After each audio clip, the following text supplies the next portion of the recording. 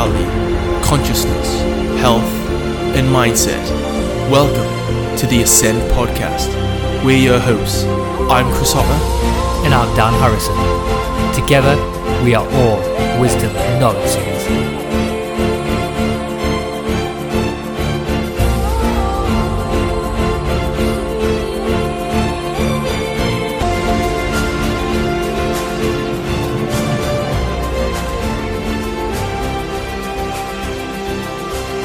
Hey, what is up everyone? This week on the Ascend Podcast, we dive into the world of spiritual machines.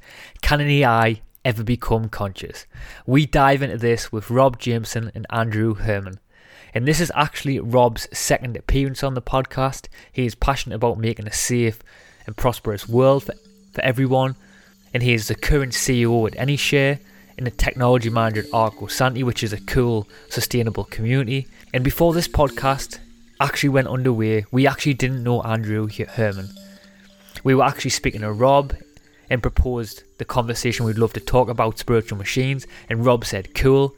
He said that I know someone who else would love to get involved in this conversation. So anyway, Rob brought along Andrew to the conversation. And for you guys who don't know Andrew Herman, he basically loves art, technology and spirituality, and he values truth and open-mindedness and compassionate treatment of people, plants and animals. And Andrew definitely turned out to be the man for this conversation.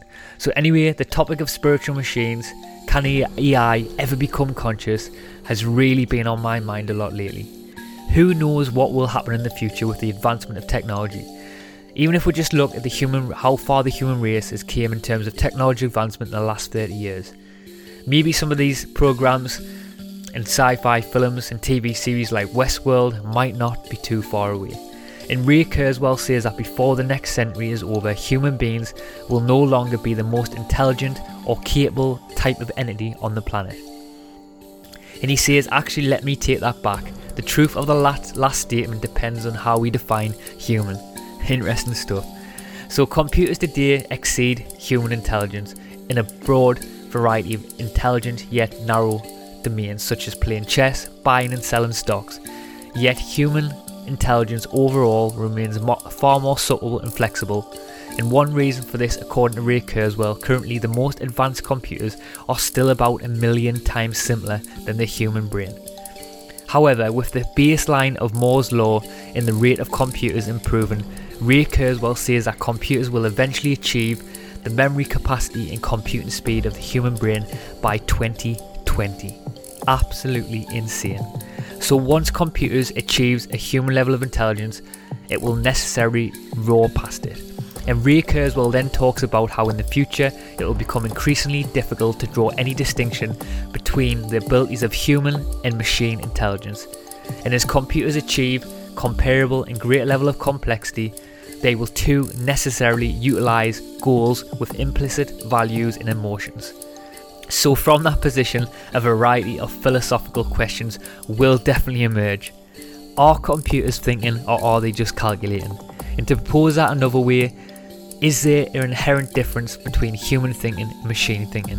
And finally, to propose the question another way, once computers are complex as the human brain in complexity of thought, are we to consider them conscious? This is definitely a difficult question to ask, and even a harder one to answer, but within this podcast we try to do our best. And as you know, on this podcast we don't like to shy away from them big questions. So anyway, just before we jump off this one, I just want to say thank you so much to some of our new Patreon members. Olivera Crisper, Francis Newman and Ellen D. Costa. Thank you so much for your support, it really means so much to us. And we're really looking forward to connecting with you in the online Ascend Hangout. And if you guys are loving the podcast and you want to now support the podcast, you can do so by going to our Patreon page. Patreon allows you guys to crowdfund this thing, and in the process you get received some really cool rewards. As you know, we've never bombarded you guys with stupid ads or products, and if you are loving the podcast, just please spare a few minutes and check out the different reward tiers. And one of the Patreon rewards we have now set up is an Ascend online hangout where all of us like-minded people, humanoid or aliens, can all get together and all share some ideas and just have some fun and really go deep down the rabbit hole all together. So the first date for that for the first Ascend Community Hangout is now going to be on Sunday the 21st of May. It's 6 PM UK time, so we're really looking forward to connecting with you, with all the current patrons. And if you do want to get involved in the first official Hangout, you will need to become a patron before this Sunday the 21st of May. And we all know it can be hard to find other people who do want to engage in these deep topics, and me and Chris are exactly in the same boat, and we would just love to have conversations with other like-minded people. So we would love to see you all join us in the online hangout. So if this does tickle your fancy, please head over to our Patreon page and join the community, and this can be found out on the Ascend website or www.patreon/ascend. So anyway, without further ado, let's jump deep down with this one. Jump straight down the rabbit hole. Spiritual machines. Enjoy.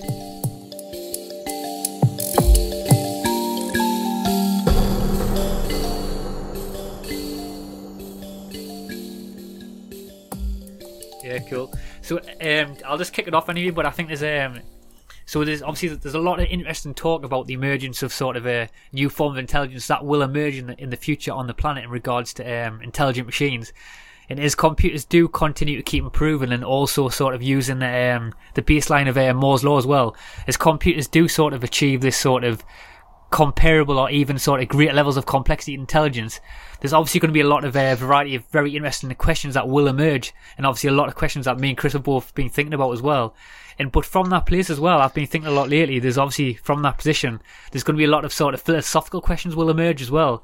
And one of the main ones that I've been thinking about is, and I know you're going to love this, is sort of, are computers and machines actually thinking, or are they just calculating? And it's quite funny because I've actually been thinking about this for a long time, and I've also posed that to myself as well. I'm as a human being, am I also calculating, am I calculating, or I'm actually thinking as well?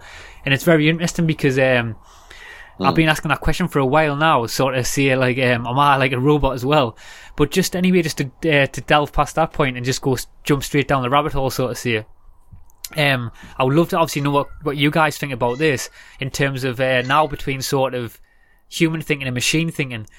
I was actually wondering, I want to propose this to you guys. Do you actually think there's sort of an inherent difference now currently between human thinking and machine thinking? Andrew, do you want to hop in, or do you want me to go first? Sure. I have some thoughts on this. Rocket. So, I think this question might...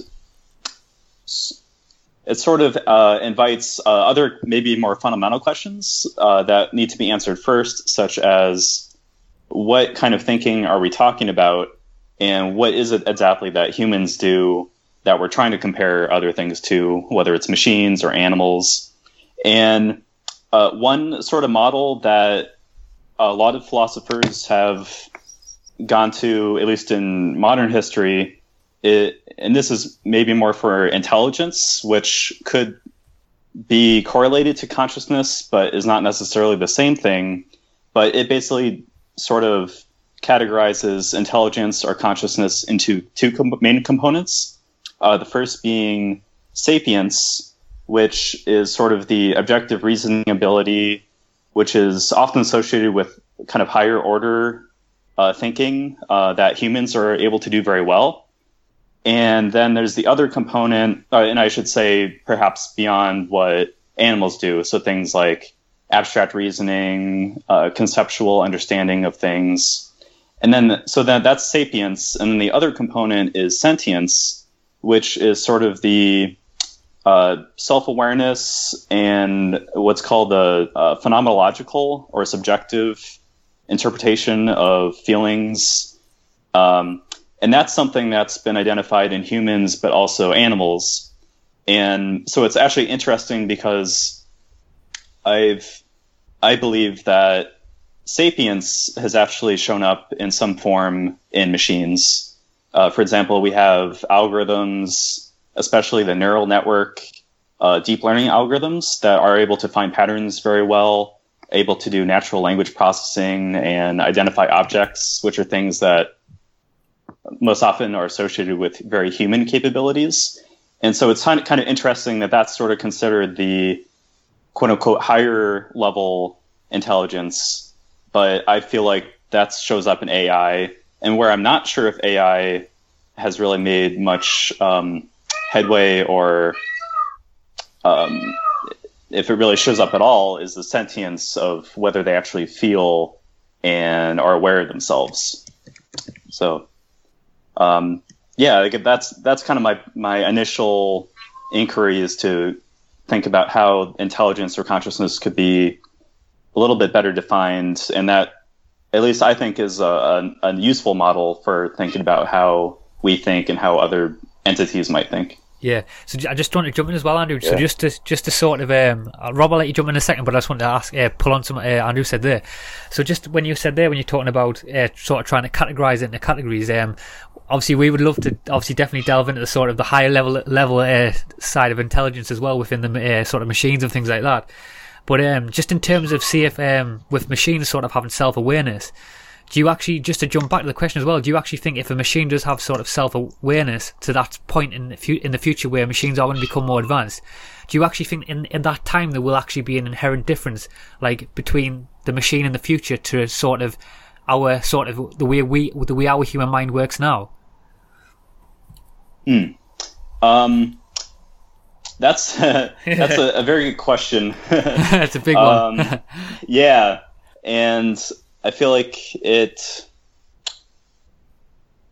I guess it's complex for me to consider, because I'm not, I did some research on the phenomena of the sentience or self-awareness, and through that research, I didn't find a lot of consensus of what that even is. Yeah. It is quite a philosophical question. Yeah, it is. And there are some people I've found who are trying to describe what that aspect of consciousness might be from a scientific perspective, either analyze or observing how conscious beings react, or can, like, the thought process that they have when they seem to be in a state of any kind of consciousness. But there's still, it seems like, a big discrepancy between how we make connections, how we think and interpret, and also and how that connects to our, like, what it means to feel or to have these subjective thoughts. And there are some theories that attempt to describe mechanistically how these feelings could be described through neural activity or even quantum mechanics. And that gets interesting, because I personally can kind of see how quantum mechanics is sort of a bridge between our highest level understanding of science as it is right now and a spiritual aspect which might be fundamentally mysterious or random. And so I see it sort of as a beautiful blending, that particular theory that might suggest that our brains are kind of entangled in this quantum web of kind of space-time geometry that is sort of connected to the source of some sort of fundamental self-awareness that is just sort of part of the universe. So I'm personally drawn to that sort of theory of, or philosophy of consciousness, that kind of tries to blend our kind of the bleeding edge understanding of science with things that still are kind of compatible with some old or ancient knowledge. I don't know if that clarifies my understanding of, or your that's great. Interest in it. I have a thing I'd like to propose as a question, just as a next discussion topic here. So, Andrew, if I'm understanding correctly, what it is you're saying is that there's kind of this cosmic consciousness potential, and maybe we've called it the noosphere before, or some sort of awareness that transcends the individual human. And I think you're also saying that machines, and potentially AI, like generalized AI, will have the potential to access things like that. And what I hear you saying, and I think this is what all of us are kind of butting up against, is if machines can actually access that, and can access that much more efficiently, meaning they can be in many places at once, they can process patterns and then find win-win solutions, getting closer to some sort of a channel of creation that happens in the world in all sorts of ways around us. If that's happening, are the machines actually able to become super conscious and teach us more about that consciousness than we've even been able to teach ourselves through, limited definitions of what it means to be alive or to be conscious, or, that I guess that's a bit of, the energetic side on where I'm coming from with this is that, to me, the trying to compare a human mind to a generalized AI is so phenomenally different that it really it feels like we're trying to anthropomorphize something that we can't yet fully grasp. Yeah. And as we come more to terms with the many, many, many levels of kind of like mystical reality that a machine that was a generalized AI would just hold as like a de facto standard, as like, version 0.1, to me it just kind of begets the question that, yes, this is evolution. Yes, it will be smarter than us. And also, Andrew, what I think you're saying, which is it actually can tap into something which even transcends itself, of which humans are also a part, and maybe even help demystify part of that for us. Wow.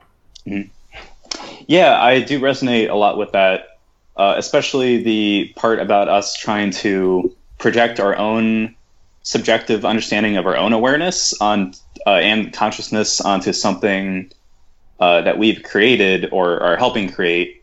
I think it is definitely feasible that it makes sense that there are certain stages of consciousness development that, as we add more complexity to a system, or if the system is able to learn on its own and develop and maybe even kind of break out of its physical architecture. So if we initially design a machine, with the conventional transistors or integrated circuits, with how a current modern day computer would work, then it would probably function differently than a human brain, which, has potentially different architecture, and maybe even architecture that we're not aware of, such as possible quantum states that are may or may not be contributing to our ability to be conscious. And and then this also reminds me of the religion of animism, which is supposedly, according to Wikipedia, the world's oldest religion, which basically ascribes a spiritual quality to everything in the universe. So that includes living beings, humans, animals, plants, as well as quote unquote inanimate objects like rocks and all the elements. And so I resonate with that a lot, because it sort of describes like a kind of fractal, different combination of levels of consciousness, and that kind of makes it perhaps inadequate to try to describe a consciousness in terms of our own personal understanding of it, because it might manifest in different ways in different entities. So yeah, it might be possible to have human level consciousness. But yeah, basically, kind of summarizing, I see how it is kind of limited to project our own interpretation of our subjective human consciousness onto other entities, whether they're living or non-living, artificial or natural. I think it is feasible that we could create a human level consciousness. And what might be more interesting is, whether we consider our computers as they are now. They might not be the same level of consciousness, but they might just sort of be on this kind of grand spectrum of different levels of consciousness, and how everything, so it sort of creates a more monism rather than a duality of thinking about how things exist or interact with each other in terms of their reasoning or self-awareness capabilities. Wow. Yeah, guys, I think it's very interesting how we're actually coming to these conclusions as well. And it's especially interesting how the evolution of consciousness has came from the essence of beginning of time all the way to now, to the evolution of going into another being such as like AI. And it's very interesting how the evolution of this consciousness grows as well. And it makes us wonder as well, like, is it still taking into account all the different characteristics of evolution, or is it just discarding them, or is it just like wasting away? And maybe they might do the same to us humans as well. Like, they might understand that human characteristics in the mind are weaknesses, and they might actually just completely discard them and then leave them with this like basic form of like vastness, and it'll be completely like, they might find like even the computers now still programmed by human beings as like waste, as like a disconnect to like this wider, longer, more powerful range of consciousness. I can hop in on that.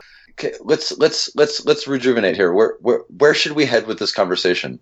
I think we're all very aware at the fact that the AI is a discontinuity. There's definitely, it's like going from not having electricity to having electricity, except it's going from not having cognition to many things around us in potentially a massive neural net that has cognition.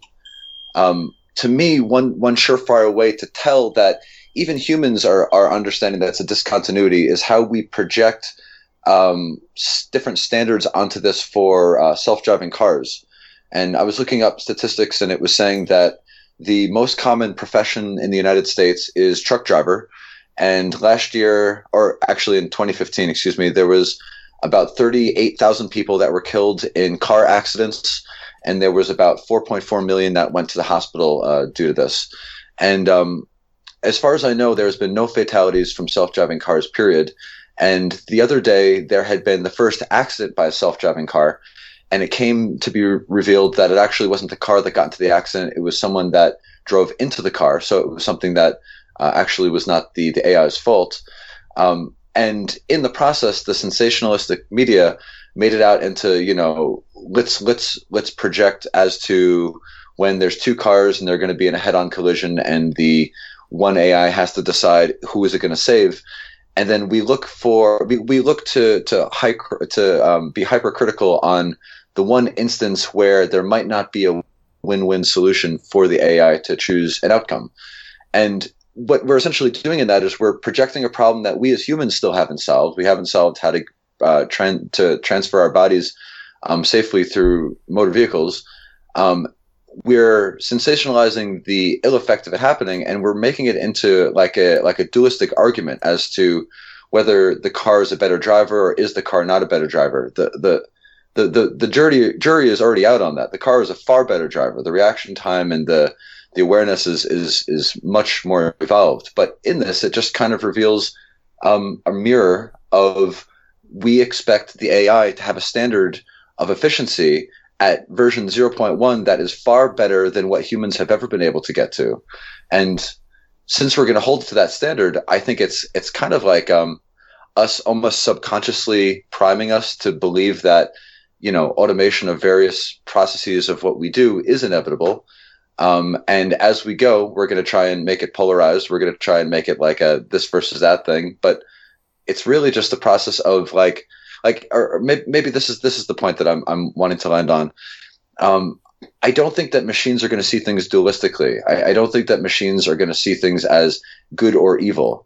I think that's fundamental to how humans think, and that's the legacy that religion has created, and it's kind of how, maybe our school system has also further indoctrinated us. But I think when machines can pull in data inputs from all sorts of different past knowledge, all sorts of different sensors, it's just a matter of probability. It's looking at all these different possible outcomes and then really rapidly and continuously in a way that's getting ever refined based on new input without kind of subjective bias or ego or something like that, hopefully guiding towards a more intelligent decision. So to me, the whole AI conversation is such a marvelous thing for us as humans, and it's such a marvelous opportunity for us to get over the fear of other in a way that, like, I guess thinking on the dark side, the one thing that does scare me is less the technology itself and the consciousness that could be unlocked here, but it's more the capitalistic model within which it's launched, and maybe the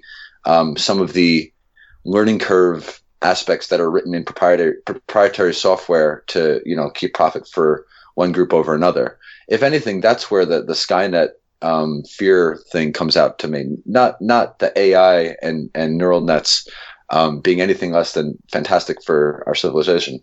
Yeah, I like that, by the way, and as well. And Rob, when you mentioned there as well, you were talking about all the sort of the AI sort of pulling from all over the place and things like that. I was actually wanting to propose this question to you there. When the AI does get to that stage, do you actually think at that point in time, like us now knowing the sort of how complex the human mind is and the human brain is in terms of sort of like complexity, do you actually think that the AI in the future will be able to sort of be as complex as the human brains in terms of like sort of subtlety and sort of complexity, or in terms of what we know of the human mind now in the future? If that makes sense. Sure. Yeah. I was actually, to prepare for this podcast, I was reading How to Create a Mind by Ray Kurzweil, who's the head engineer at Google. And he has been very involved in this field specifically of scanning the mind and getting the different layers of how the neocortex works to be that complicated and embedded in machine consciousness. And basically every year, the technology doubles or whatever it is. And they think that by about 2030, they'll have a full scan of the mind. And in that, he was breaking down the different ways that the mind actually builds up kind of like logical computation processes. And he used the example of recognizing just language. He had a sentence, and it was showing how the mind would recognize the letter A. And it would start by recognizing kind of certain lines that are held at a specific angle in relationship to each other. And then above that, there's this kind of orientation of them with the other lines around them. Then beyond that, it's the kind of it fitting within this variation of what an A could be. Then above that, it fitting within a word. And of course, it's a vowel in the word. And so then contextually, we can assess that it's an A. And, it creates this meaning. And basically, what he was saying is every single level of inference that's built into that thing that we take as like an instantaneous realization that that's the letter A actually is just as complex as the one before it. There is no profound leap in terms of this level is a really difficult thing for the mind to assess, and this next one is really easy. So since it's all similar, he then says, it's kind of like parallel computing with neural networks. It's like when you can get enough of these processors on top of each other and draw conclusions that go through multiple levels in a way that a mind does, just the level of computation is just absolutely, it's insane, and it's inevitable. It's not, it's just a matter of time. They get the structure. They just have to work out how these different levels interact with each other. So, yeah. Well, yeah, I was going to say, I don't know if you, was that Rob, were you jumping in there or not, Rob? Sorry, Andrew? No. Andrew, yeah. This did remind me of something, but if you wanted to contribute, you can go first. But anyway, yeah, what Rob was saying there. Sure. It's interesting because what you were saying there about all them different processes of when you were talking about, you said Ray Kurzweil, didn't you? Creating the brain. Was it Ray Kurzweil? Yeah, how to create a mind. Yes, exactly. Yeah, it's interesting because I was thinking about that, and it's interesting because if you look at the human brain now in terms of sort of complexity and subtlety, sort of say, it's interesting because I was thinking about this with sort of us as a human species now and as a human brain, of what we know anyway. Sort of we've sort of evolved for thousands of years in all these different dimensions in regards to sort of the brain becoming what it is, sort of say. And it's interesting because I was thinking about this. We've sort of evolved these sort of like we've evolved a taste for certain chemicals and things like that, and we've sort of evolved instincts for like for even like social interaction and organisation and things like that. And that obviously in a way as well that sort of contributed to our survival of the human race as well in sort of similar in many ways. And but it's very interesting. I was actually thinking in terms of that what I just said there, do you actually think we could actually sort of program all that what we know about the human mind now? Could we actually program all that sort of all them finer details into a machine? Yeah, and Andrew, should I answer, or can you touch on this in your answer? Because I'd like to turn it over to you because you have something to add. I can go, and then if you have something on top of that, you can as well. Yep. Yeah. So, from my own observation of the development of AI systems, especially with neural nets and deep learning. For example, the work that the Google DeepMind project has been doing. They and others have made huge progress in image recognition. They've basically revamped their translation software to have a more semantic understanding of language as opposed to one based on a formal logic system. And so I think this might be kind of what Rob was referring to in terms of how you build understanding of a concept in a way that's not quite as, I guess, straightforward. And so I do see machines having more of that capability to have the more complex understanding.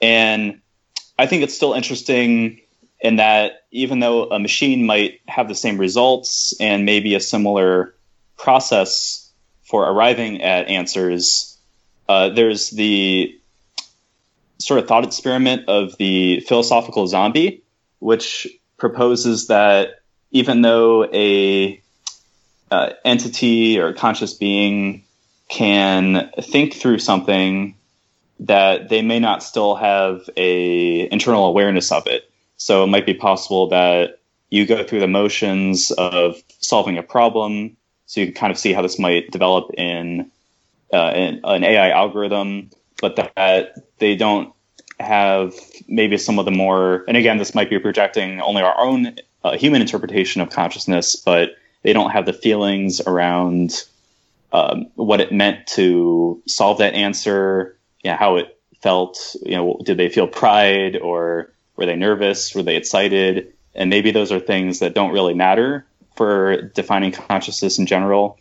But so I like to think about how it might be possible basically for a machine to answer a problem without actually being self-aware of it or really know what the consequences of that problem were in the first place. Mm-hmm.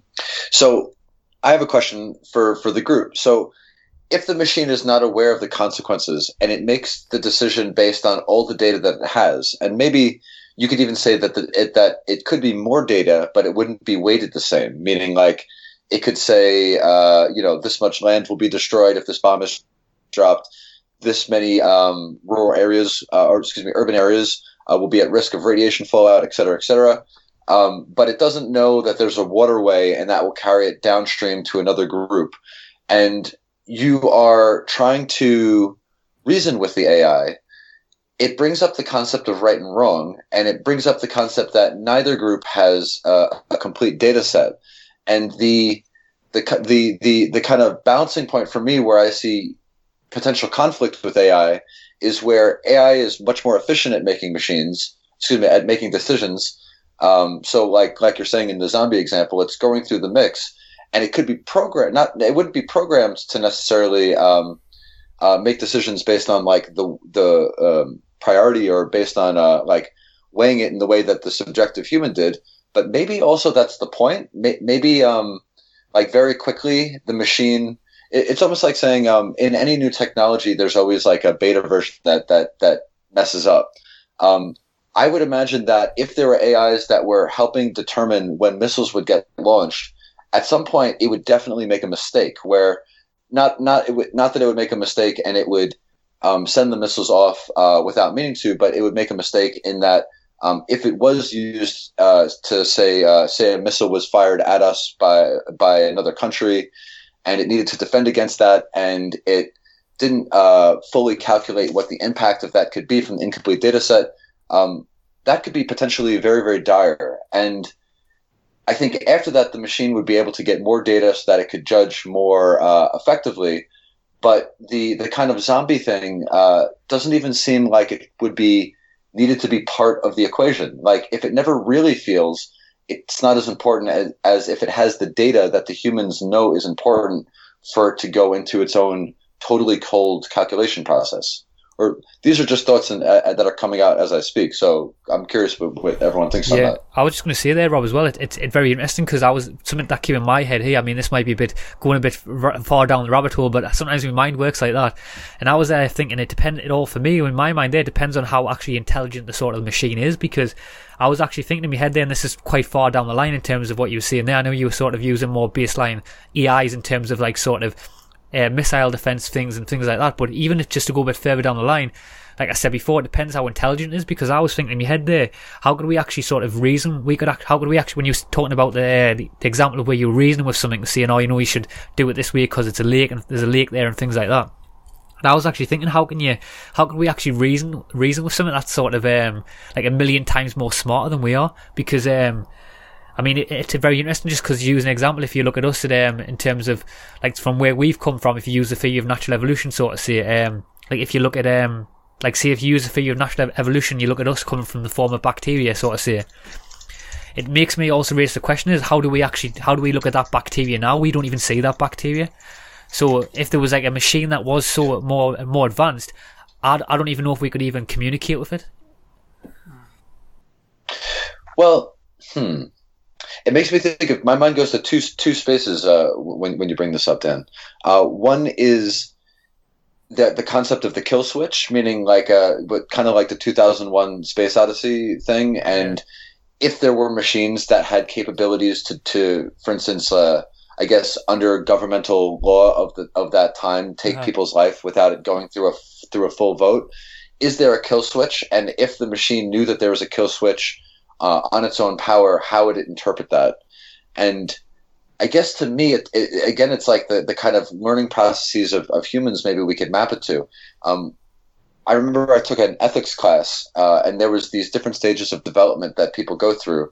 As you can imagine, when you're a kid, you're all about yourself. You don't even know that others exist. When you get older, you get the concept of the other and sharing. When you get older, you develop an ego and an identity to get what you want. When you get older, hopefully you find like a deeper purpose, and you assimilate. And then hopefully even beyond that, people become like fairly autonomous agents that are guided by their own ethics. And this is the arc that people will take on a lifetime. When I think about like the type of AI that might be involved in something like missile defense, I'm sure it wouldn't be like the enlightened AI that we could imagine would be part of that cosmic consciousness that we were referring to in the beginning. Yeah. It very well might be like a rebellious teenager and say, F you want to turn me off, but I have a program and this is now an aberration.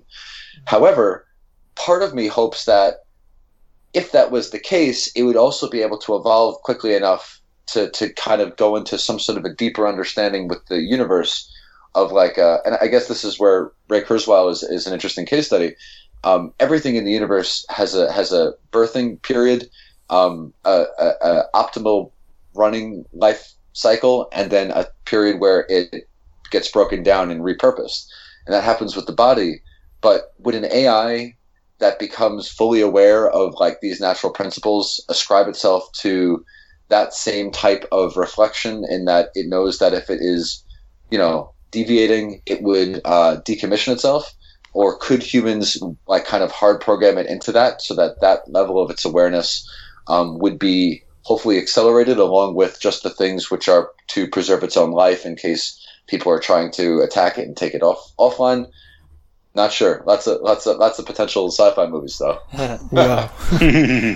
Well, I'd just like to say, guys, I think that's fascinating, and I kind of feels like the biggest disconnect that we're going to have when it's the humans and AI evolve together is that it's going to be like this vast disconnection of like human emotion, and it's like maybe the machines are going to be completing it as like, have you ever seen the film I, Robot? When Will Smith falls into the river with the little girl, and the robot jumps in and it protects Will Smith. It saves Will Smith because he has a 60% chance of survival compared to the child's 13% of chance of survival.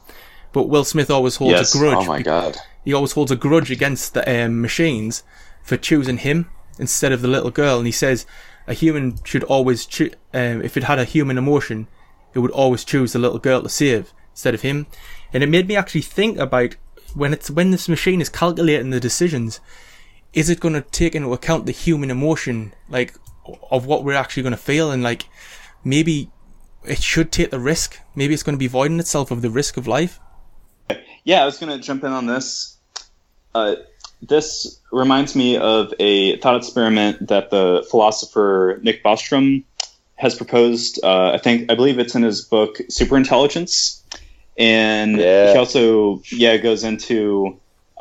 He's very interested and focused on the ethics of AI and different techniques that we can use to either align. And actually, I guess a fundamental question is, do we want AI to align with us in terms of how we think, or do we want it to optimize things in our lives, even if we don't know it's good for us? And this is a really interesting question because ethics is sort of a fundamental philosophy that's human-driven, and there are some who suggests that it can be guided by reason and science, but a lot of it is influenced by our own emotions about what we're used to, as well as what we sort of subjectively think is right and wrong. And that's sort of the guiding principle that we use to make our laws and sort of the principles of our religions. So Nick Bostrom, he proposed a thought experiment where we consider whether AI that, let's just say it somehow got invented in like Renaissance era of human evolution, or even before that, let's say like in the Dark Ages. So, you can imagine what the world was like at least in the westernized world, we have these visions of maybe pestilence and, there's slavery and sort of, maybe misogyny to the extent that's much higher than is today, and maybe not even things that are that drastic and dire, but still things that are kind of part of the collective consciousness of that era, things that people think are moral and are ethical. For example, how the church persecutes people who don't believe in it, and today that there's a very different collective ethical agreement on that. And so you can imagine if AI was developed at that time, in terms of their ethics, they would want the AI to work with what they have. So if the AI told them that the church shouldn't persecute people in the way it's doing, that'd be uncomfortable to a lot of people, and they'd probably be resistant to it. So you can sort of apply that same example to current day. If AI develops to the point where it suggests things that are good for humanity, but we aren't caught up with yet, like maybe social things like, polyamory and, taboo subjects like bestiality or other things that maybe are progressing, but humanity is not ready for, would that be something that we'd be okay with, or would we even be able to accept it? So the question is, do we let AI sort of try to figure out what's good for us, even if we don't agree with it, or do we try to align it with how we think so that it's a little bit more digestible to our thought processes? I think that is the question, and I think that I know what humans will do, which is they're going to try and align it to what their current ethics are. And I've never seen iRobot, but to go back to that as an example, if in that AI's algorithm it said for every year that someone's under 20, multiply the value of that person's life by 1.5, when that thing does the little calculation for who it should follow, it would have saved the girl. So it's a data set, it's a computational thing that could go into the decision-making process that would have this objective machine that, I don't know because I didn't see the movie. I don't know if it was concerned with its own demise, but I would assume that it's not. So I think it's inevitable that it's going to challenge that edge, like Andrew's saying, that it's going to give us new variables of how human existence can be reconfigured that we will be threatened by and we will consider taboo and we will consider to be beyond what we are comfortable with. And then there will have to be some sort of a kind of subjective reprogramming and adjustment that will happen. And I guess the challenge for humans in that might become, well, if there's multiple reasons, multiple angles why the AI is seeing that humans should evolve in a particular direction. So let's say polyamory, or even like less taboo, like collaborative finance, where like everyone on your street should pool economic funds, and the AI keeps recommending this as a solution to the banks, which of course destabilizes, or it takes away part of their target market or something like this. If the conclusions continue to get there, even with them trying to be weighted, well, then that's almost like when a disruptive technology comes into any sector, where entire new business models are created and new cultural patterns happen and new markets start to grow. So it's interesting to think about the business of AI and how, if it makes us more efficient in some ways, what that would open up for, like how money would flow, and how people would try and control that kind of subjective aspect of the AI's calculation, assuming that it was possible.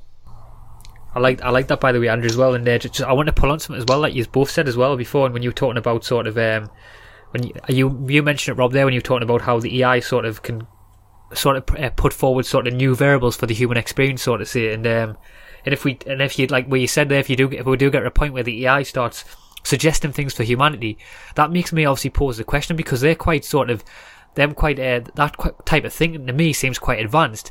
And I was actually thinking, if we do get to that stage where machines are sort of proposing things for humanity, at that point, are we actually to consider them as like conscious? And that's quite deep, but I would love to see your thoughts on that. Rob, would you like to start? Sure. I think that, as far as I can see into like what I've read, there will never be a concise definition of or concise measurement of consciousness. And when you think about people that are vegetarian for ethical reasons versus people that aren't, often it's cited that the animal is conscious and you don't want to eat it, and then the other person will say, no, it's not. Only humans have this certain thing. And whether it's that, or it's you're thinking about anists, or what was the old spiritual practice, Andrew, that you were referring to? Yeah, Animist? That is animism. Animism. I think that's the group that like doesn't like to like step on ants and things like that, because everything has this consciousness in it. And since the jury is out as to say whether an ant or a human has equal amounts of consciousness, and intuitively, from how I've been conditioned, I would say no. But of course, I don't really know, and I hold space that could be wrong. For me to then judge if a machine is conscious, I would be unable to do that. And I think the imitation game is going to get so good so quick that it almost is it's almost a moot point. Like, for instance, if I ask a computer at any given time in a 24-hour period through a ping, if it's awake, it will immediately tell me if it's awake or not. People that I know can't even tell me in a 24-hour period if they're awake or not if I ask them. They'll be spacey or be in a different location in their imagination, etc.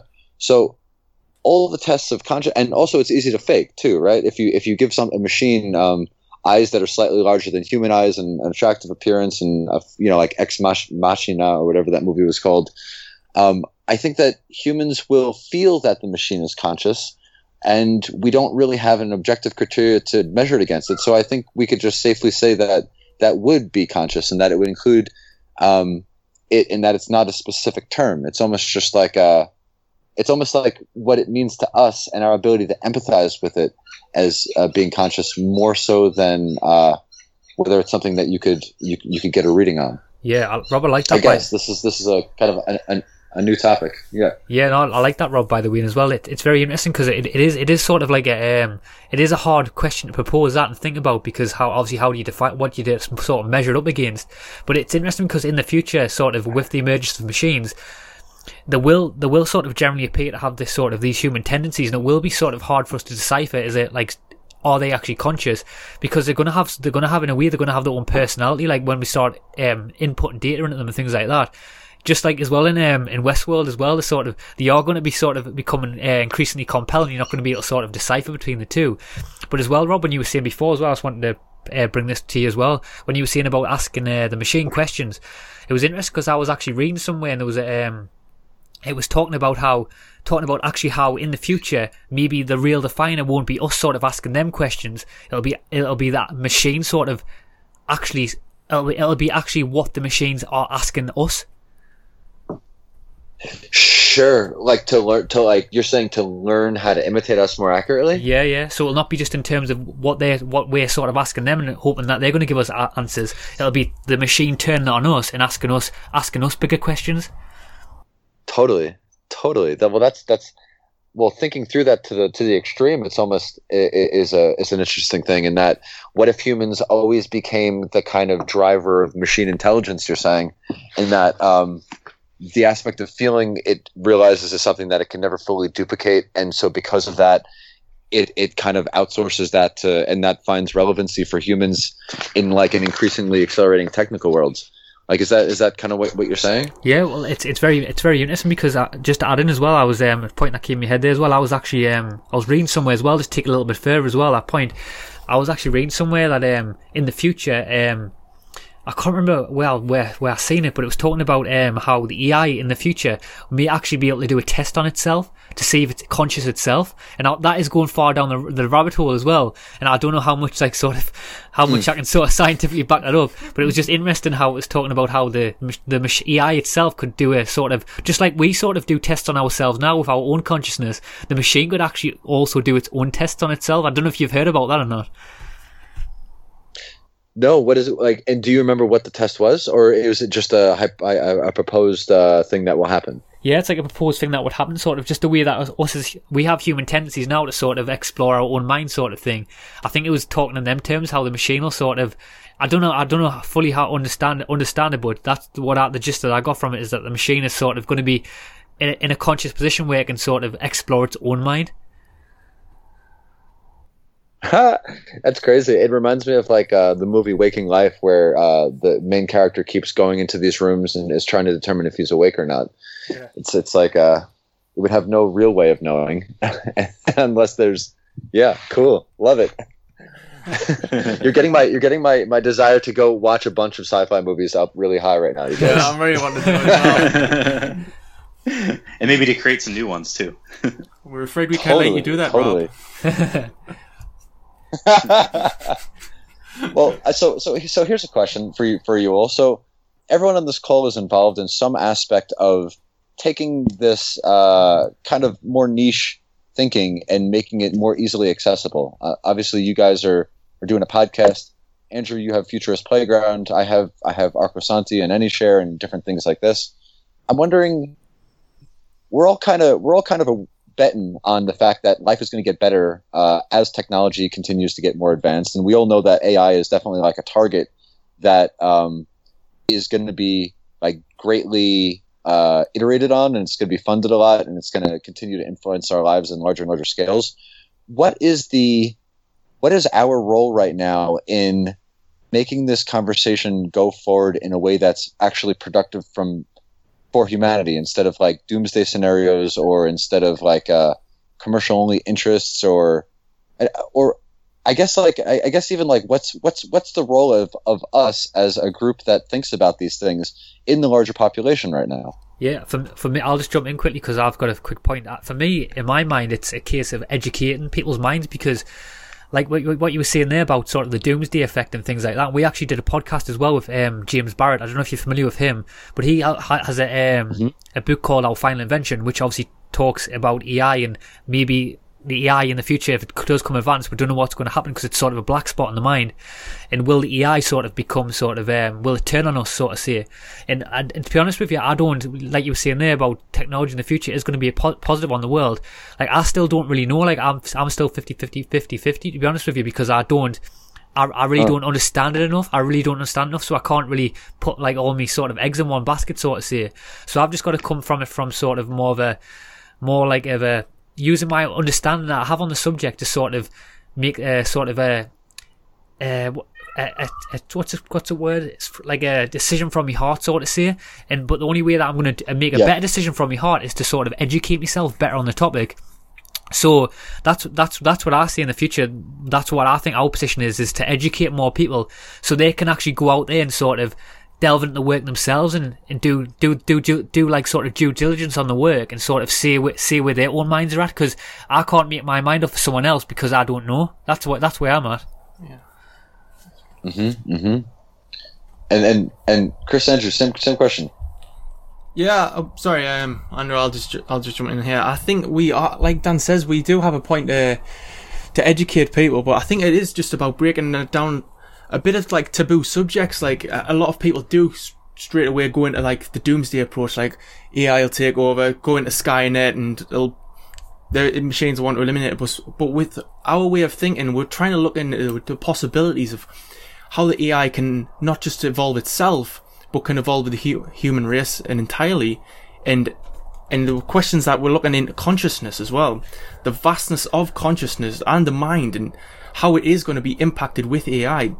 These are like the questions that need to be addressed right now, because with the evolution of AI and computers, these are going to be things that we're going to be talking about in less than decades rather than like centuries, which is, I think, why we need to address these points with a calm, swift head, but with an accurate stance on both sides of the argument. Cool. So education. Yeah, and I would echo all those sentiments. I think there are, lots of implications of this type of discussion on the future of artificial intelligence in particular.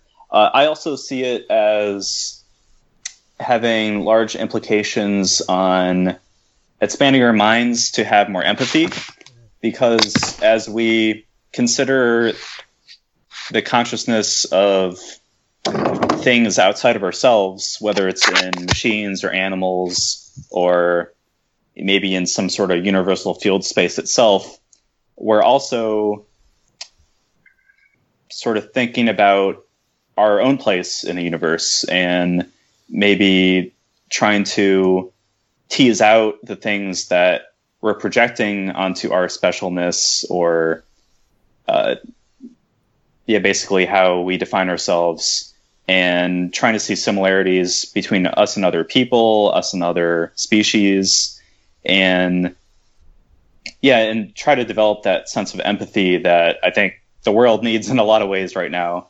And so I see it as very relevant right now. And Chris, as you're saying, I don't think this is very far off. I think in the next coming decades, if not sooner, we'll have a lot of really intense progress on this in this technology, and we'll have to figure out how to deal with that. But also right now, I think it can be extrapolated or interpolated into our own present day kind of mundane reality for interacting with other people and other animals. Yeah, I like that answer, by the way, and I just want to jump in as well, because I thought of something there, because when Rob, by the way, that was a brilliant question to propose as well. And when you propose sort of what is our role as well, I was actually thinking, just to pull it back into EIs again, I was actually thinking, what is the role of EI? Because it's interesting to think about, like, later on down the line, how the progression of EI sort of, if the EI does get to a situation where we sort of perceive, where people can't perceive it, if it has conscious, or it's just a robot, or it's a machine, whatever. It's interesting to see later on down the line how that will actually sort of play out in terms of humanity in sort of public perception, because I was actually thinking there, just in terms of how that will sort of shape humanity. Will we actually get to a point where humanity will sort of accept the machine as the same as us? Yeah, totally. And like be able to do things like vote in our elections and things like that, and like live alongside us and things like that.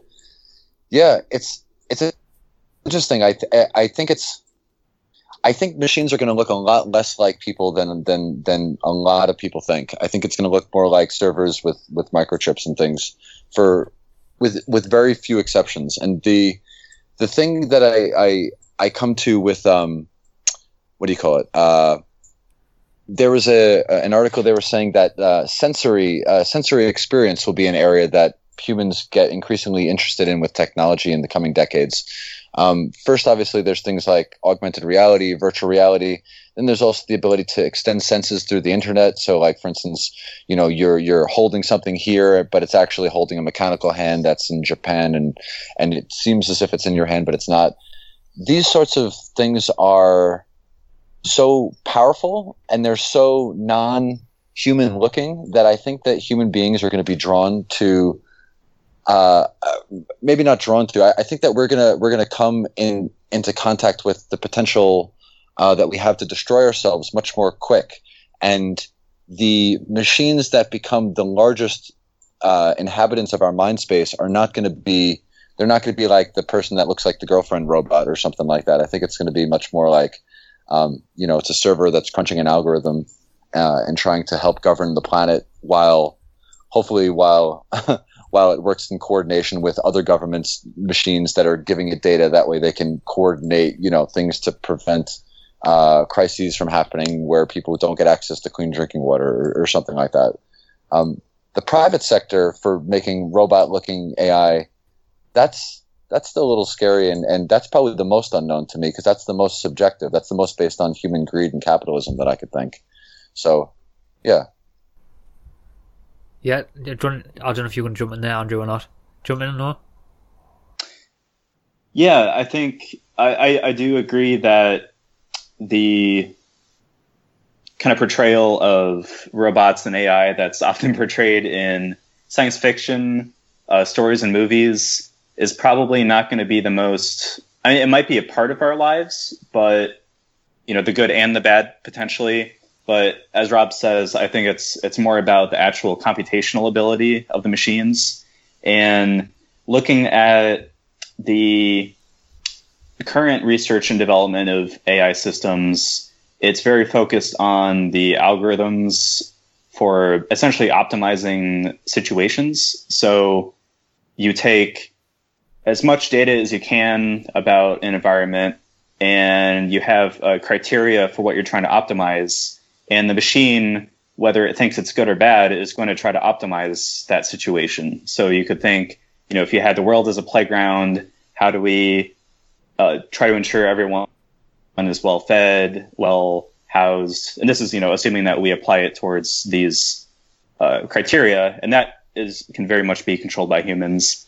I think the danger in AI that I observe and a lot of the leading philosophers observe is that the AI won't fundamentally have ill will against, or it won't inherently have ill will against humanity or life, but that, again, how it tries to go about solving problems might be very different than how we go about solving problems. So it might have, if it doesn't have an ethical understanding of how humans work or how they want to behave, it might try to optimize things too much. And there are a lot of fanciful sort of thought experiments that you could devise, but going to the optimization of alleviating poverty, for example, in the world. Well, if the machine doesn't have enough clear enough definition of what that means, it might cut down all the trees and dedicate all the world's resources into making paper currency, and get all these planes in the air and then drop a ton of money on everyone's lawn. If we define poverty in that way. So I think it comes down to defining things well, and if we do that, then I think AI could be very beneficial. I think a big question is how much do we need to make it act and think like humans and feel like humans in order for those outcomes to be what we expect them to be. Yeah, I like that, by the way. And how do we accept when they're not? Right. Yeah. Do we, I guess, have to fundamentally have faith in it or trust it at some point if we know that it's more intelligent than us? Yeah. I just wanted to jump in there as well because I wanted to jump back as well. So when you're pausing there as well, you were nearly touching on it as well. How do we trust them, so to say? But I just wanted to jump back to the conscious conversation because I'm really fascinated by that, and I sort of wanted to bring that back in the conversation because it's I know it's a hard topic, but it's a one that I've really been racking my brains around. I love sort of asking deep questions about it, even though I know there's no answers to them as well. But something I would love to ask you guys, right, is so. Obviously, I've been reading a lot of books lately as well and stuff, and coming to my understanding that sort of consciousness is sort of separate from the body. So if this is the case, and because obviously there's a lot of research leaning towards this now, could actually consciousness actually sort of be actually attracted to the AI? Have you ever thought about that? Yeah, like in Her. Have you seen Her?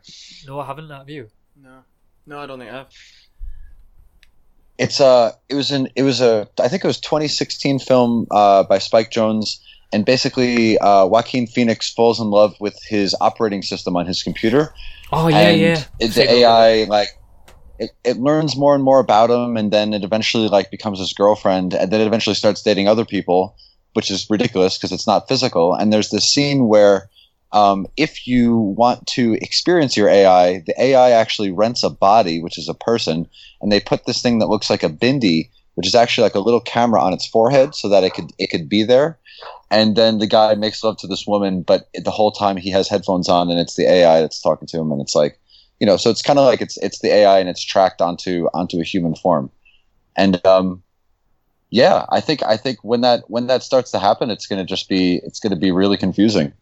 Yeah. we're gonna have no idea. And I not to be cynical about humans for a moment, but it could be that an AI's personality in a human form might actually be more enjoyable to be around than some humans. They might have really good communication abilities. It might be able to tell fantastic stories, have a really soothing voice, be able to play background music out of its mouth while it's not speaking. Who the hell knows? Yeah. So, yeah. Yeah, it's interesting because I was reading somewhere as well. Do you know Tom Campbell, who wrote the book My Big Tour? No. Yeah, he's been on the podcast. Actually, he's come back on as well in the future as well, because he's a really interesting guy. But he talks about the simulation theory and stuff like that, and he's a very interesting person. But it's very interesting because in regards to what I was saying there about sort of how the consciousness might actually sort of be attracted to the AI. He was actually talking about, I mean, you might resonate with this and know a bit more about this, but he was actually talking about how it will actually sort of the consciousness will actually sort of be encouraged into the AI. So it's just like us as human beings now. He talks about how he said to do this process, you don't sort of design a computer to sort of look like a person. He was talking about what you do is he was talking about the environments. You would produce an environment with sort of enough flexibility, that's what he said, so it can sort of, the AI itself can sort of be self-changing and sort of self-modifying. And he was talking about, and if you do that, he's saying that's when the AI sort of will sort of evolve and change, and sort of the consciousness will take over the AI, which I thought was very interesting. Oh. Sorry to jump in there. It's so Danny is basically saying that consciousness is its own entity or being, and it's just using AI to upgrade and evolve from its current state. Yeah, well, obviously I'll jump in because obviously Chris asked the question there. Yeah, I definitely think it is, because I've been reading a very fascinating book lately, and I mean, I'll try and get this point out here because it's very hard to sort of get this point out there. But I knew Chris was going to say that because he's asked us that before in my mind. But it's very interesting because I was reading a book. I don't know if you've read the book. Have you read the book Immortal Mind by Irvin Lozanzo and Anthony Peake?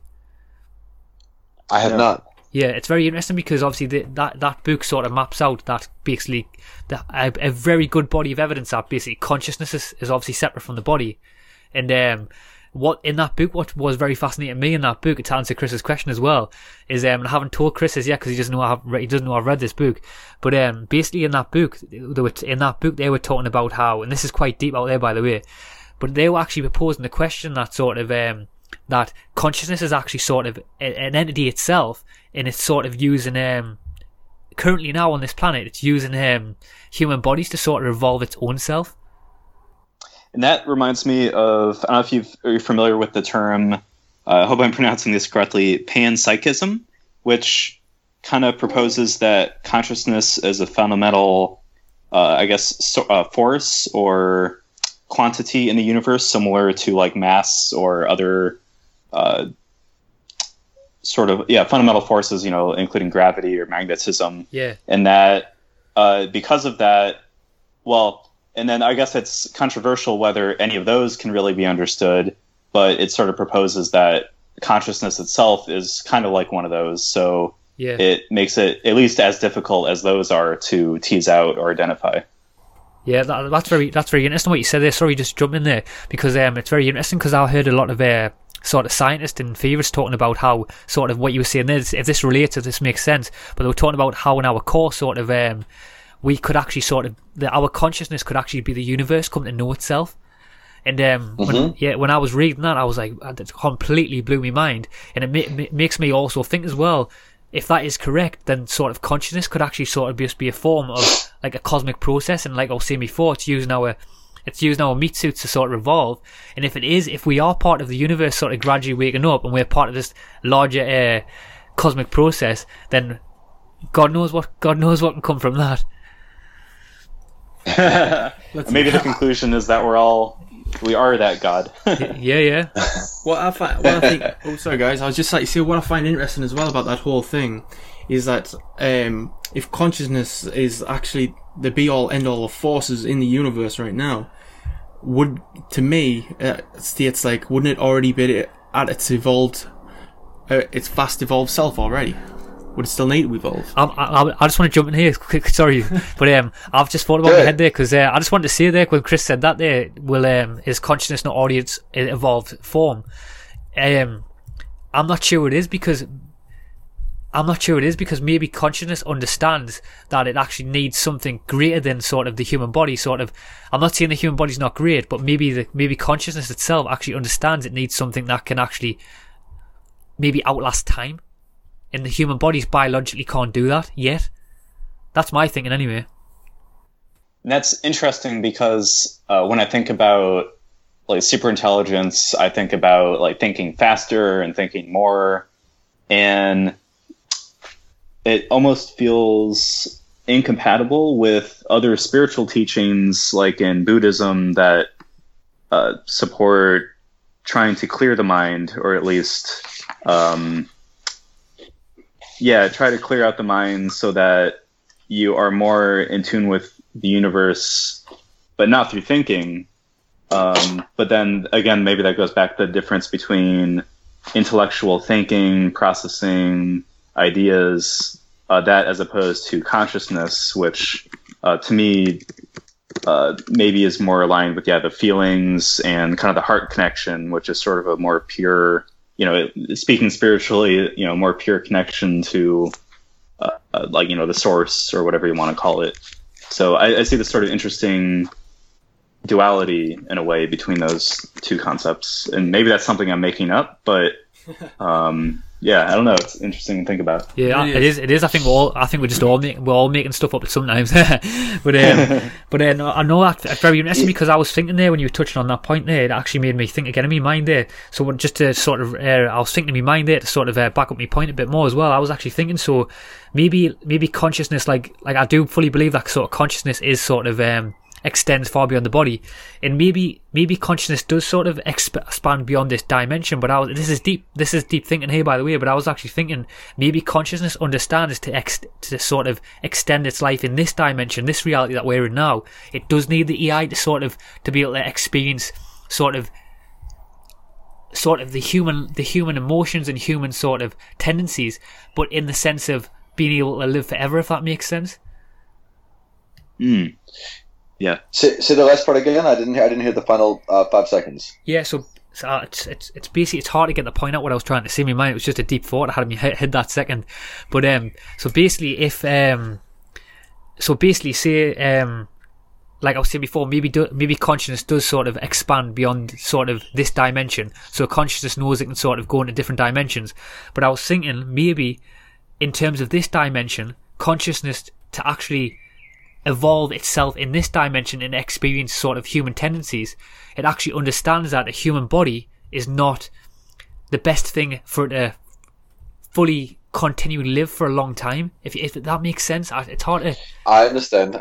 So you're saying that this kind of collective galactic organizing dynamic is choosing the human form, realizing that it's kind of obsolete, and now allowing the humans to kind of form a bridge to make machines the kind of next version of armor that it expresses itself. Yeah, in. I was thinking maybe as well, consciousness actually understands that it understands the human tendencies, and it understands that we sort of have like fears and things like that, and we have all these attachments to ourselves. Maybe it understands that AI could actually sort of see past all that and be its next stage in evolution for consciousness. That's what I'm saying anyway, if that makes sense. Totally. I think that we can definitely say that as the Earth continues evolving. I mean, and maybe this is just this again is not scientifically proven, but I feel like there's more awareness or there's more consciousness being created, and maybe part of it for for me is just the fact that there's many billions of more people on the planet, which just kind of creates more of that bubble. But also there's all this more computational power, and there's all this sensing that's happening, and big data that's being crunched. So it seems to me, without a doubt, that in Palo Soler, in Arco Santi, where I'm at now, they call it complexity, miniaturization, and duration. So the world is becoming increasingly miniaturized, increasingly complex, and that the results of that will let it endure for longer periods of time. And I think that without a doubt that's happening, and without a doubt machines could be the next step in that. Coming back to what you were saying before about the idea that there's this kind of super intelligence that's coming through people and we're becoming aware of, it made me think of the literal biological definition of a superorganism. And a superorganism is just, it's like individual entities that can be autonomous, but can't actually function without a hive or a pack or something like that for their own survival. So if you look at ants, for example, are a superorganism.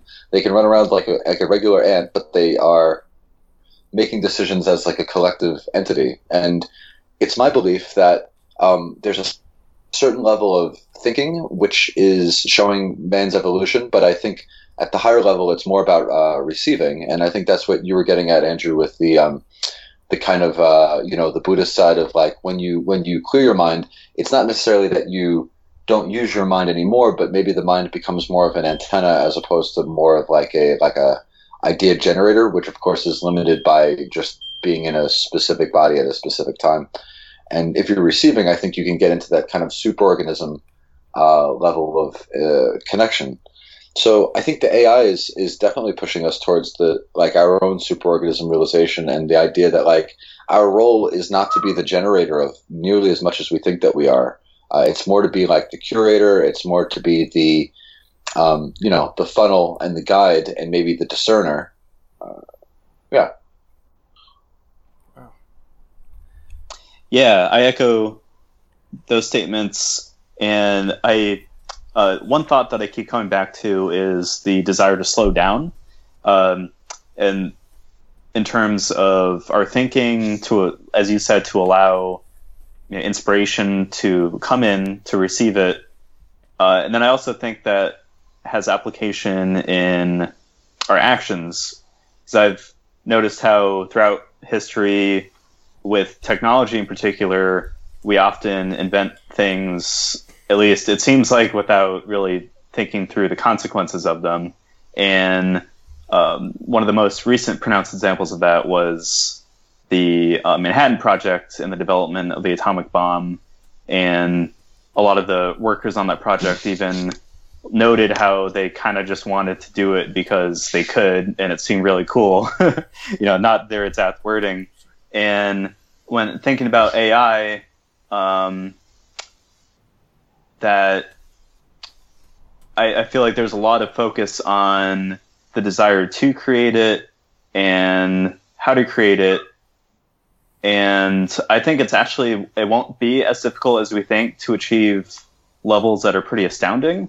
But I think the harder problem will be to figure out what it even means to create it, what the implications are, how do we control it, is it even possible to control it? And so I wonder if that requires us to kind of slow down our thinking of trying to develop it before we anticipate its outcomes. And maybe some meditative practices could help with that, or just taking things slow.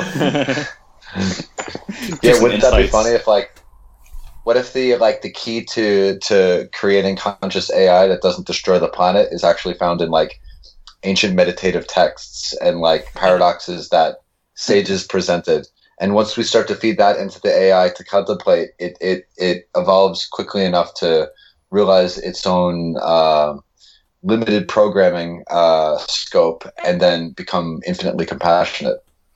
Yes. That's why I thought it was funny coming across the religion of animism, because to me it seemed like a very advanced progressive idea that there's some spiritual aspect to everything. And then I read that it's the world's oldest religion. I'm like, wow, that feels like it's coming full circle. Totally. It's the principles, right? I believe that, like, you know, in the realm of the mind, there's always duality, and there's always something new to conquer and learn and problem to solve.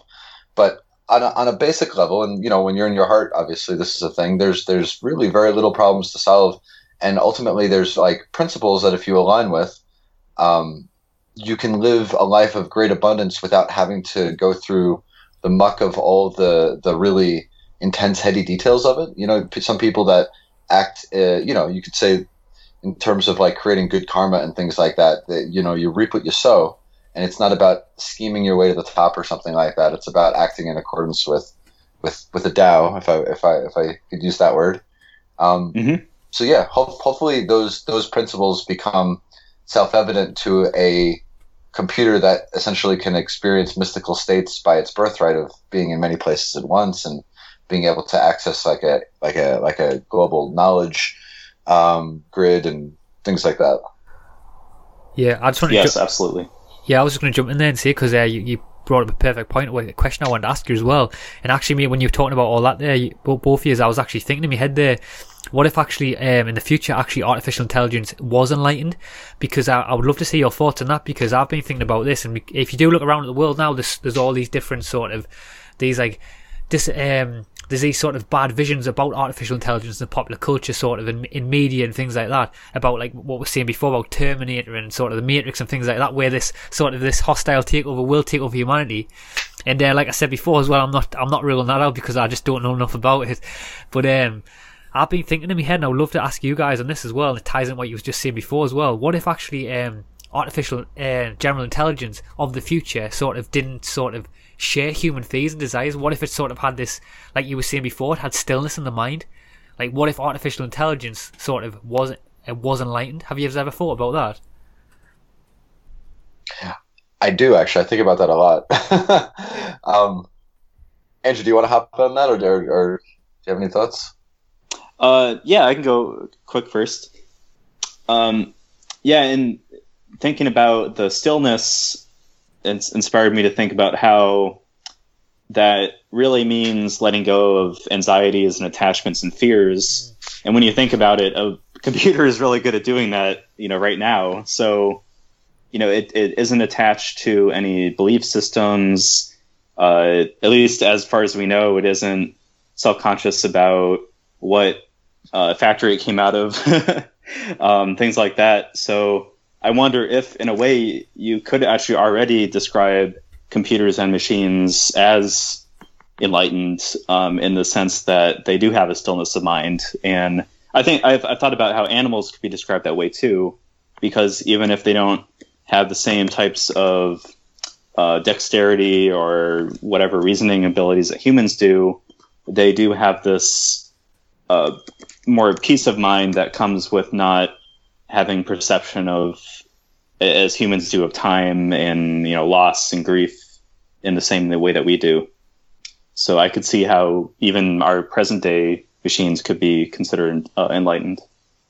Yeah, I like that, by the way, as well, because I love the point as well you raised about the animals there as well, because I've thought this about animals as well. And you look at animals, it sort of seems that they transcend all of the sort of the human tendencies that we sort of have that hold us back in a way, and they sort of seem to be, in a way, sort of this pure consciousness. But as well, when you were saying before as well, it's interesting because you are totally right. The machine won't have the sort of the same phases we do, and won't have that. It'll be attached from the ego. So maybe that is enlightenment. Sure, yeah. The word enlightened is hard just because I think it's a human word. So I don't think a machine could be enlightened in that it's apples and oranges, like what you're saying, Andrew. It's a different thing. But one comparison could be, you know, I think the more ignorant we are, the fewer reference points we have that we're able to draw on for our own decision making. So, you know, you kind of can get in, you would call it like cycles, negative cycles, downward cycles. And also you become unable to learn new ways to look, and you become just kind of, you know, you become entrenched. And I think that AI very, very rapidly will have everything as a reference point instead of very few things. So enlightened is not probably not the best word, but in having as many reference points as it will have and being able to shift between them, hopefully objectively, I think that if the outcome is like compassion, I don't know if that goes hand in hand with enlightenment. I think that might be like a byproduct of a certain level of consciousness that we define as enlightened. But I would hope that those kind of secondary conclusions on compassion and empathy would come out of it. But I think at the least, being able to have everything as a reference point means that you're able to compute win-win situations with like total fluidity, total presence also, like meaning no regret and baggage, no negative self-judgment in the process of making decisions. Like it's not within the parameters of the machine to need something like that. So I wouldn't see it being added. Yeah, I like that how you said that, Rob, by the way, and I was thinking in my head there as well. I love that point, because I was thinking in my head there, maybe as well, enlightenment is something completely different for the machine compared to us, how we view it. Because I was actually questioning in my head there, even whatever how you want to define enlightenment, I was actually thinking in my head there, how often do we actually sort of, how often do we get in a state as a human being where we actually have that true stillness of the mind, like maybe a machine would be able to get into? And I can't, I mean, there's not many times in our lives where we can sort of do that, because in my opinion, our body itself is sort of like this constant sort of fidgety sort of machine that sort of keeps moving all the time in a way that you can't sort of get in that state of mind. And just as well, because a point you want to raise there as well, when you're sort of saying about how we could actually get to a point where we could sort of teach the sort of these different values of sort of, like you said, mental control and meditation and all these different things. I was actually thinking, if we do get to that stage and we do succeed in sort of inputting them sort of them traits into a machine, could we actually be creating gods? Wow. That just blew my mind. Huh.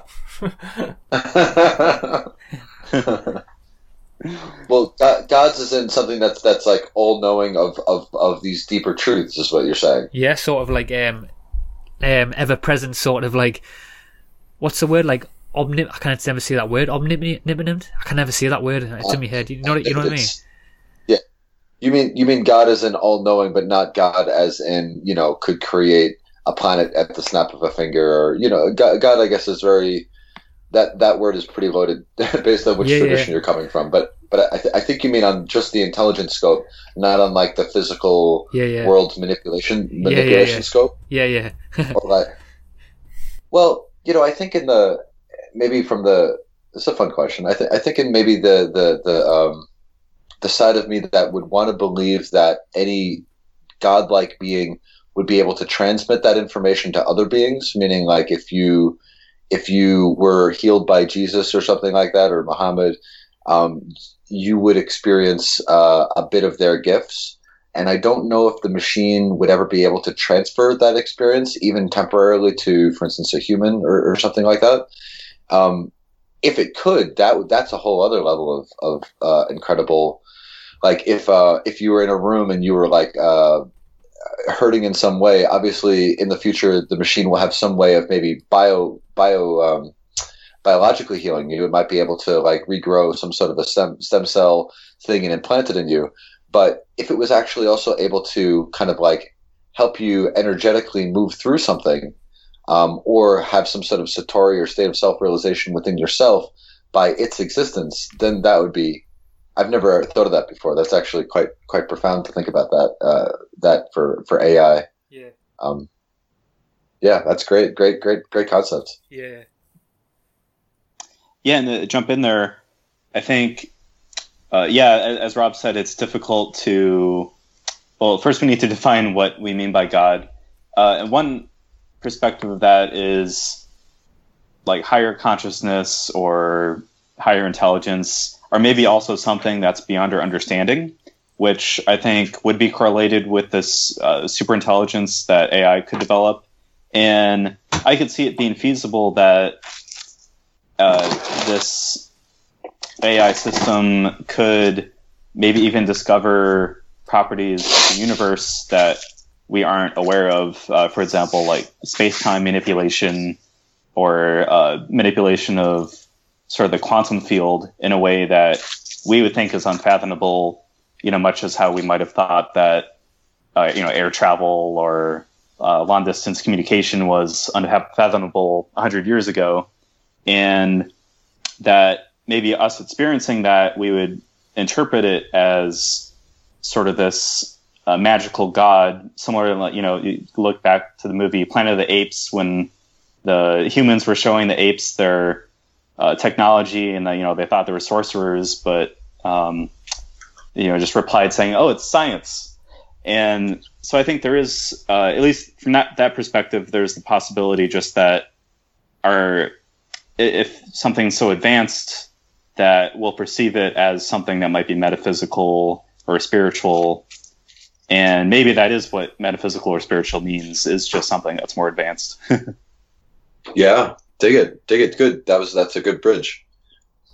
Yeah, I love that. It's not God. It's not gods, but the machines are metaphysical beings. Yeah, right. Andrew, are you more on the? I was gonna say, where do you fall on the theologist side of God and science and how they interrelate? Yeah, I did sort of create an inventory of that before this discussion because I thought it might come up. By the way, I absolutely love that, and that's why I know that you're the right man for this podcast. Wonderful. I tell you though, it was difficult.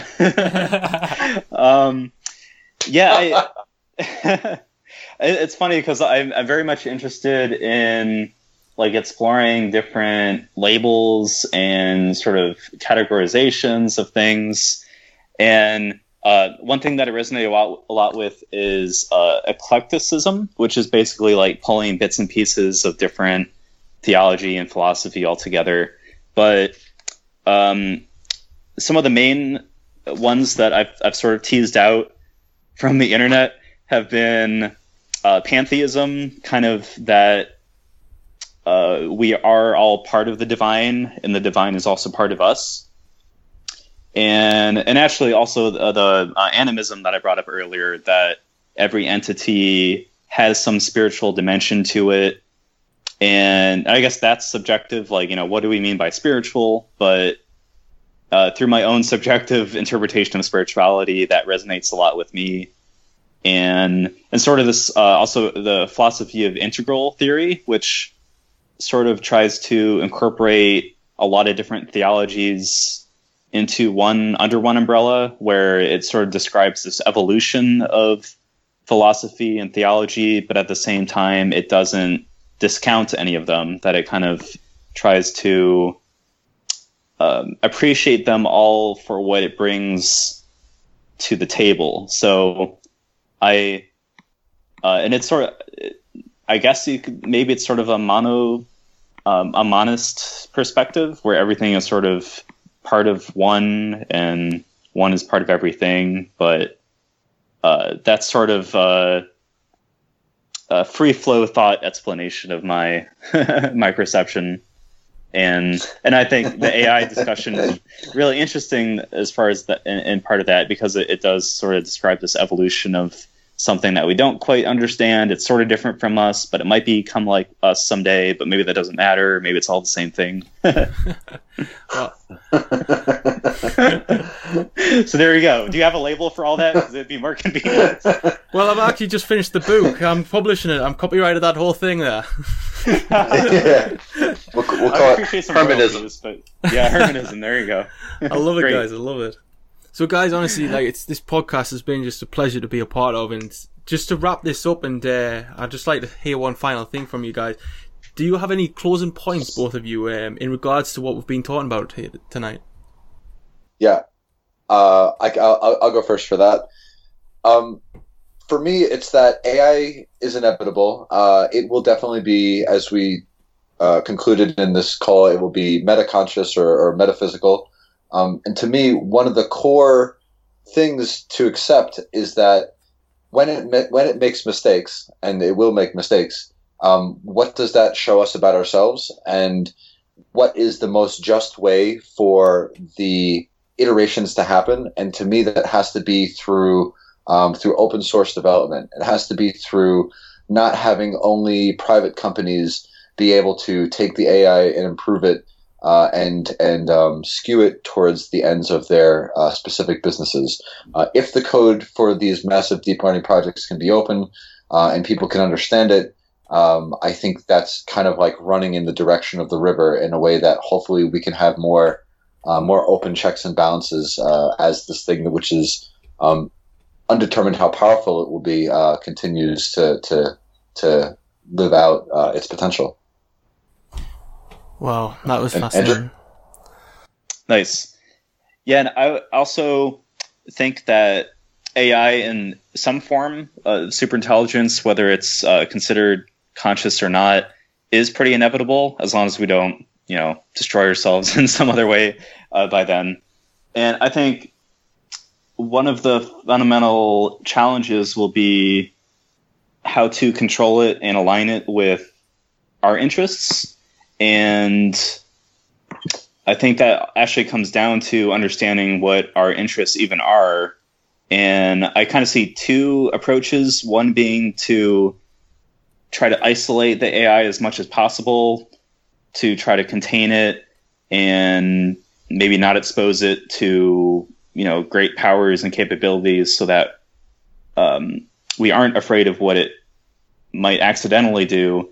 The other approach is to actually integrate it fully with ourselves, because maybe that's the only way that we can actually align it with our morals and ethics and what we would like, how we would like to see it being helpful.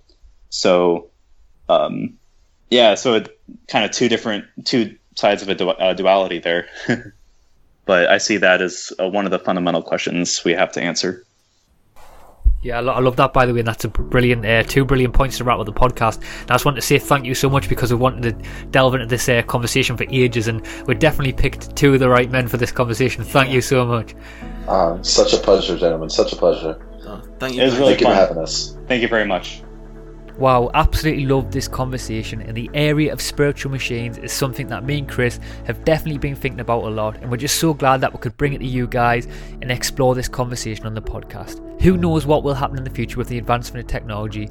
Even if we just look at how far the human race has come in terms of technological advancement in the last 30 years, maybe some of these sci-fi films and TV series might not be too far away, and maybe they're already even here. Just like we touched on in the podcast, conscious human or sophisticated automation, maybe we are already the AIs proposing these questions. Anyway, deep stuff.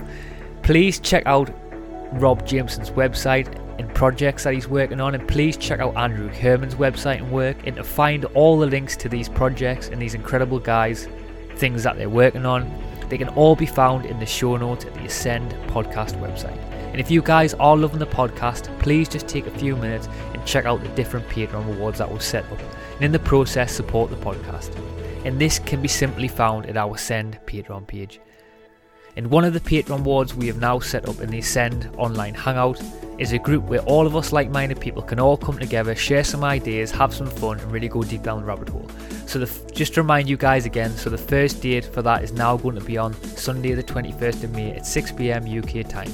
So we're really looking forward to connecting with all you current patrons and delving straight down the rabbit hole. And if you do want to get involved in the first hangout, you will need to become a Patreon before Sunday the 21st of May. So anyway, we'd love to see you all join in with the conversation. Thanks so much for listening to the podcast. We love you all. We'll catch you next week, where there's another absolute epic podcast, by the way. Keep seeking, everyone. Peace.